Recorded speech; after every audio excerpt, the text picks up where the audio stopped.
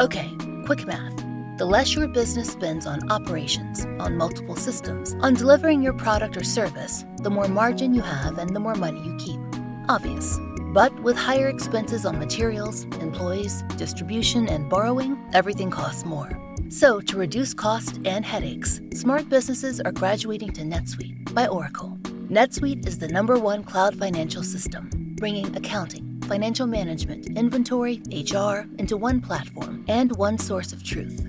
With NetSuite, you reduce IT costs because NetSuite lives in the cloud with no hardware required, accessed from anywhere.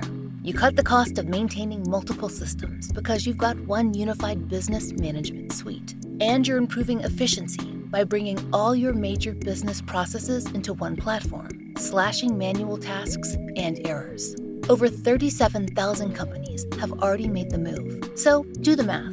See how you'll profit with NetSuite. Backed by popular demand, NetSuite has extended its one-of-a-kind flexible financing program for a few more weeks. Head to netsuite.com/strange. netsuite.com/strange. netsuite.com/strange.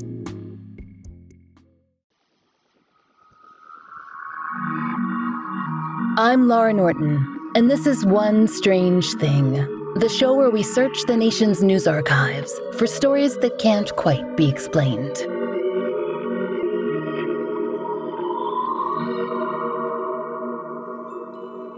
Strangers, there are a number of fantastic homes throughout the United States that are shrouded in some kind of mystery or another, like a really good haunting or a murky past. Or, even better, a curse. Some of our favorites, in fact, have developed their own titles and are celebrated on their independently supernatural merits. We do appreciate a home that can stand on its own foundation. California's Winchester House is perhaps the most famous of this genre. It exists within a strange mix of true history and concocted folklore, and we can't imagine it any other way. The staircases to nowhere, the hidden doors, the sense of panic, of trying to outrun the inevitable, that's written into every eave and floorboard of the place. We think it's that suspension of disbelief and erosion of the line between fact and fiction that gives it a special flavor. A classic mystery house, then, seems to be an organic thing, something that isn't built. It just is. Or it just becomes. It would stand to reason, then, that the technical definition of a mystery house is something that seldom, if ever, comes up for debate. Then again, there's always an exception, isn't there? And there is substantial irony, we think, in the notion of announcing to the world that you're building a mystery house. Does the name not imply that we're not supposed to be privy to the finer details, the how and the why of it all? That's the tricky question on our doorstep today. The story of a certain home in Kalispell, Montana. The nature of the unexplained and your concept of the supernatural? Invite those along for this debate. We're going to start at the beginning, back in 1972. In April of that year, the Billings Gazette reported that a controversy was brewing along U.S. Highway 2 in Kalispell. Now, it was not a controversy about mystery houses per se, although one was involved. No, strangers, we begin with the equally salacious issue of municipal permitting. See, the Billings Gazette reported that 24 neon signs had appeared along Highway 2, advertising not a present attraction, but a forthcoming mystery house. The Gazette explained that local officials were unclear how those neon signs came to be erected. The sign company said it had received confirmation of a permit for not only the 24 signs that were up, but an additional 26 to boot. And local officials, presumably alarmed at the notion of 50 neon signs for a mystery house that didn't yet exist, they couldn't find any record of any permitting at all, not with the local government, and nothing concrete ever came from the sign company either. They'd gotten a go-ahead that couldn't be verified by anyone else. As far as we can tell, this was several weeks, if not months, of back and forth. As far as the Billings Gazette can tell us, those initial 24 neon signs stayed up, but it was certainly a weird vibe all around. Missing from this kerfuffle, at least initially, was the man behind the mystery house, one Joe Hauber. He was a local businessman, although what sort the press never mentioned. The Missoulian would write many decades later that Joe Hauber and his wife Marge were wandering the Montana wilderness in 1970 when they came upon a mysterious vortex in the woods. No, we're not kidding, and yes, it made Marge extremely nauseated. More on that vortex in a bit. Now, Joe is never quoted directly on this permitting debacle back in April of 1972. However, he did speak to the Daily Interlake about 2 weeks after the issue came to light on a related subject. Apparently, he felt as though the people of Kalispell, Montana were out to get him and his mystery house in progress. And, according to local reports, his suspicion was not without merit. Per the Daily Interlake, quote, Hauber states that the sign company has had to reinforce signs which have been vandalized. His signs are the only ones singled out, and there are hundreds of other signs along the area's roads. By singling him out and reporting attempts to destroy the signs by persons unknown using chainsaws, Hauber feels reporters are encouraging this lawless activity, which has cost him several $1,000s. Okay, lots to unpack here. Now, we too would be upset about vandals taking chainsaws to our promotional materials, whether it had the proper permitting or not. Whether we'd blame journalists for mentioning it is, let's say, another issue. But speaking of things that journalists mention, or rather don't, what the papers failed to report is why a contingent of Montanans were so irate about the idea of a mystery house. Perhaps locals simply thought that the signs were an eyesore. Far be it from us to say, as we can't seem to scrounge up any photos. That said, though, it seems possible. But, as subsequent articles suggest, it also seems possible that locals simply didn't like the mystery house itself, in theory or in practice.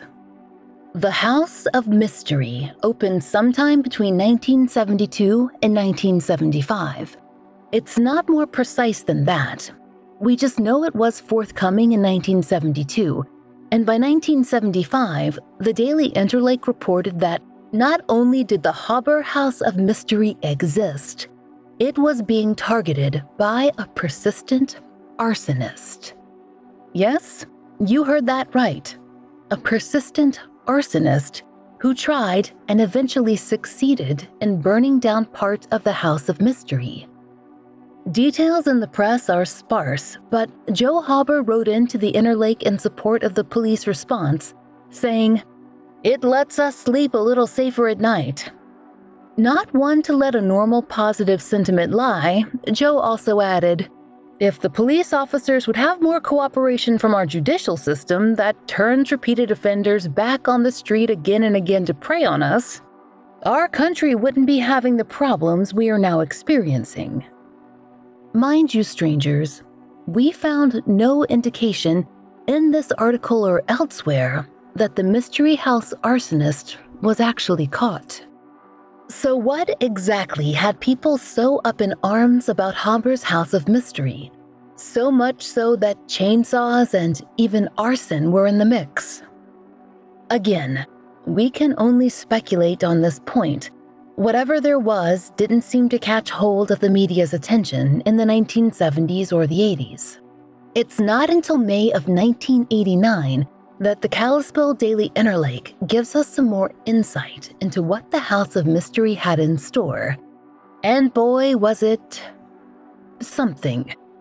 Per that ad in the Interlake, quote, "The dictionary describes a vortex as something which resembles a whirlpool.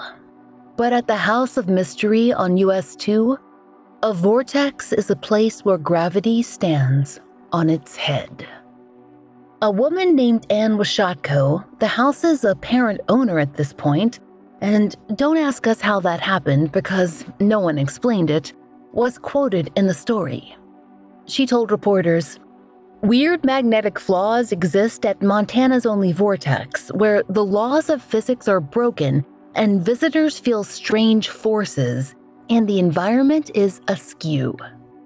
Now, according to the ad, a visitor's experience at the house and its accompanying vortex would consist of a tour of the House of Mystery and a stop at the curio shop, as well as a potential run-in with evil spirits. So, pretty standard American roadside fare. Now, modern articles give us a little more detail, and we can surmise that not much has changed over the decades. There are never any mentions of major refurbishments or technological upgrades, so we'll take that silence as confirmation that we're right. Thank you very much. In any case, a Great Falls Tribune article from 2017 gives us an overview of the experience. From the look of the pictures we've seen in this article and elsewhere, the House of Mystery appears more like a shack than a house, ramshackle and tiny and made of a uniform dark wood. If the name House of Mystery conjures up any mental images of grandeur, and if those images haven't been thoroughly dispelled by our use of the word shack, let's delve a little deeper. Per the Montana Standard, this shack is leaning to the left at a fairly sharp angle, so that the right side of the A-line roof is nearly parallel with the tree line. This was apparently done to accentuate the natural electromagnetic vortex on which the house is built. More on that in a moment. But per the Great Falls Tribune, quote, "For visitors, it's impossible to stand at a normal angle. They can roll a marble up an inclined ramp, and when someone is asked to sit in a chair against a wall and try to stand up from it, they cannot. Plus, there's a rope hanging from the ceiling that actually hangs at a curve.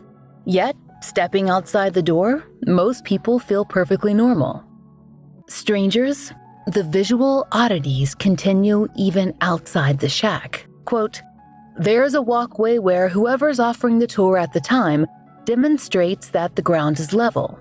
One person stands on one end of the platform, while another is approximately 6 feet apart on the other end.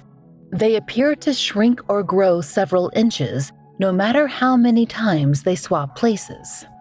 Elsewhere near the shack, the Great Falls Tribune says visitors can walk through a labyrinth to channel the vortex's energy or simply sit under the trees, which, apparently, grow in odd circular shapes at the vortex, though the photos we've seen make them look like fairly average trees.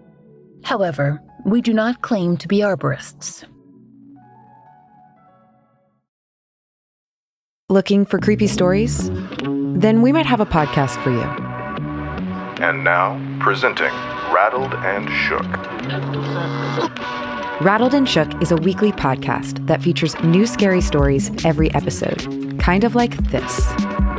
I would hear her say things to me inside my head. I couldn't get around him. I was trapped. The other guy started to get pretty agitated. He grabbed my grandfather's oxygen hose and he cut off his oxygen. Then I started thinking, well, who would be hanging around in this nowhere forest, in this nowhere area? And that's when I started looking more closely. And that's when I noticed there were several shapes. And they were slowly working their way toward me as they were moving from tree to tree. New episodes of Rattled and Shook are out every Thursday. Listen for free on Apple Podcasts, Spotify, or wherever you get your podcasts. Strangers, if we're coming across a little unimpressed here, it's because, on paper, this is a fairly run-of-the-mill tourist trap banking on optical illusions and visitors' desire to be part of something strange.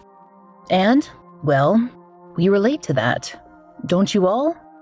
But wanting a story to be true, or a vortex to be swirling in a forest floor, doesn't necessarily make it so. And, as with any touristy spot, it's ultimately the people who run this sort of thing who set the tone for how respectable it might be. Honestly, there's so little information out there on the current proprietors of the Montana Vortex that it's hard for us to get a read on them.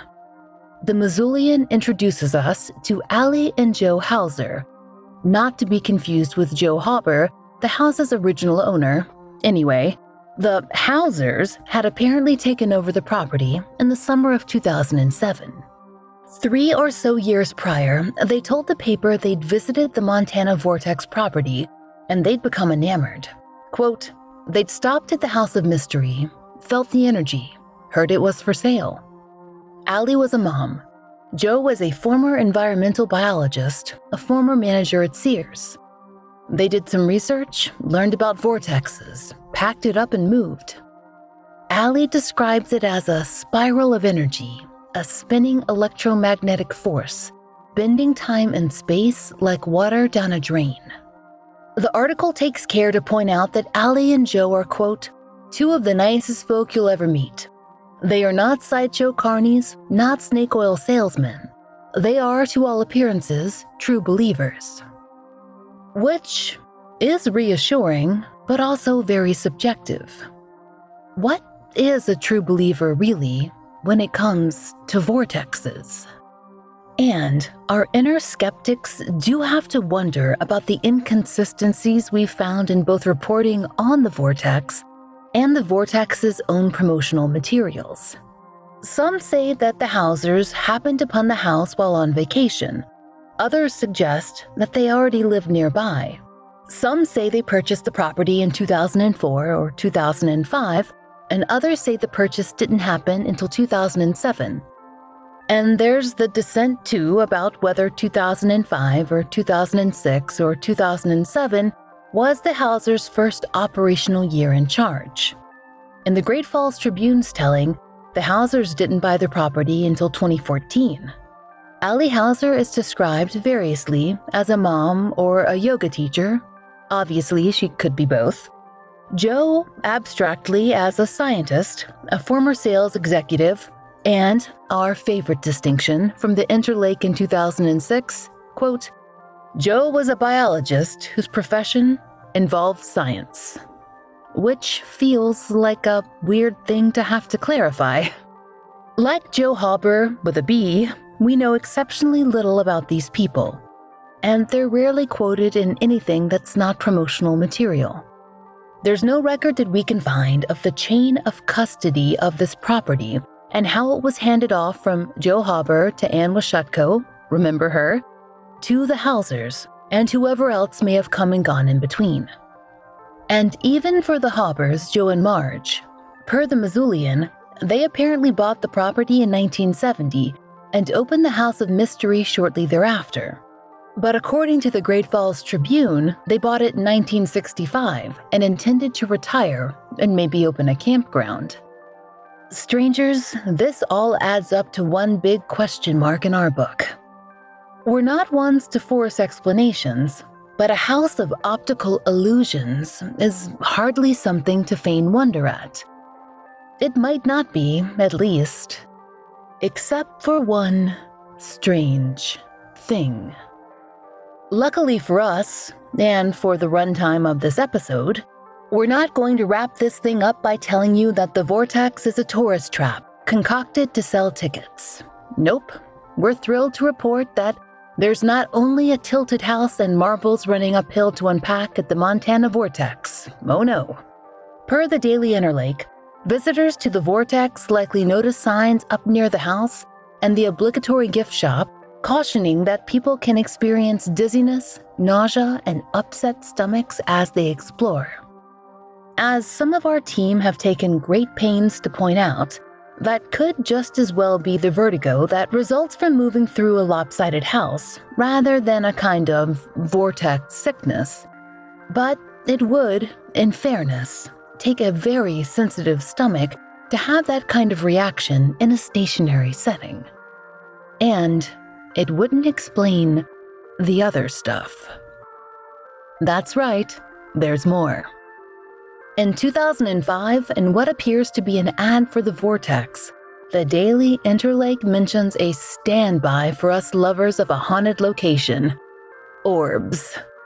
Quote, unidentified by the world of science, orbs are round balls of light energy that can appear day or night. In colors of white, blue, and purple, orbs have been seen by countless visitors and have appeared in numerous photos. And shooting orbs have an energy trail which looks like a spiral streak. And if that's not eerie enough, the paper adds that, in addition to orbs, energy fields, in the forms of colored clouds and mists, are often spotted around the house as well. And of course, we'd be remiss if we didn't also mention the cryptids. The Vortex's own website, copyrighted last in 2021, though with brightly colored sans serif fonts, it does feel very 90s, touts that otherworldly creatures often make appearances here. The website reports that, quote, orbs, UFOs, strange lights, Bigfoot sightings and vocalizations, and many other strange anomalies may occur while you are on the grounds. We have had 4 Bigfoot sightings on the grounds, and Columbia Mountain is a UFO hotspot. In addition, we have many Bigfoot casts on display in the gift shop.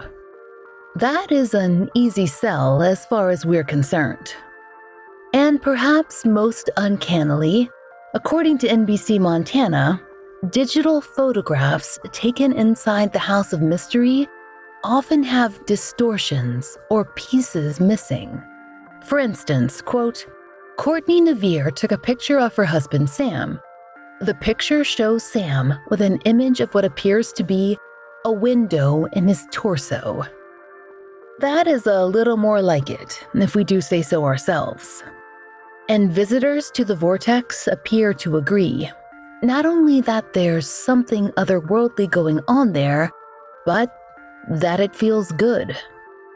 Per the Missoulian in 2000, quote, Allie reckons that somewhere in the neighborhood of 20,000 people felt the energy last year. The guest book shows visitors from Texas, Oklahoma, Iowa, Arizona, and many other states not lucky enough to have their own vortex. One traveler wrote, felt the energy. Magnificent, wrote another. Good to the bone. And that, strangers, is the crux of it, isn't it? Does a house of mystery really need to do all that much more than present a mystery and give people a good time as they try to unravel it? When we ask for standards of proof to be met, it can sometimes mean that we sacrifice the reason we were asking for proof in the first place. A desire to know is not necessarily the same as a desire to learn. Whether it's an electromagnetic vortex, or Bigfoot, or aliens, or just clever tricks of the eye and sleights of hand, the House of Mystery is just that, a mysterious draw for people spanning states and decades. And far be it from us to tell any shack or house otherwise. We hope you'll join us next time for another real-life story from the fine print of America's local papers. From the lives of regular people, just like you and me, except for one strange thing. Oh, and strangers. One Strange Thing is an independently produced podcast. To support the show and to hear more of the entirely true and enticingly peculiar, join us over on Patreon. There, you'll get ad-free early releases of our regular episodes, full-length bonus episodes, blogs, fun giveaways, and occasional live streams, all for $5 a month. We hope you'll check it out. There's a link in our show notes.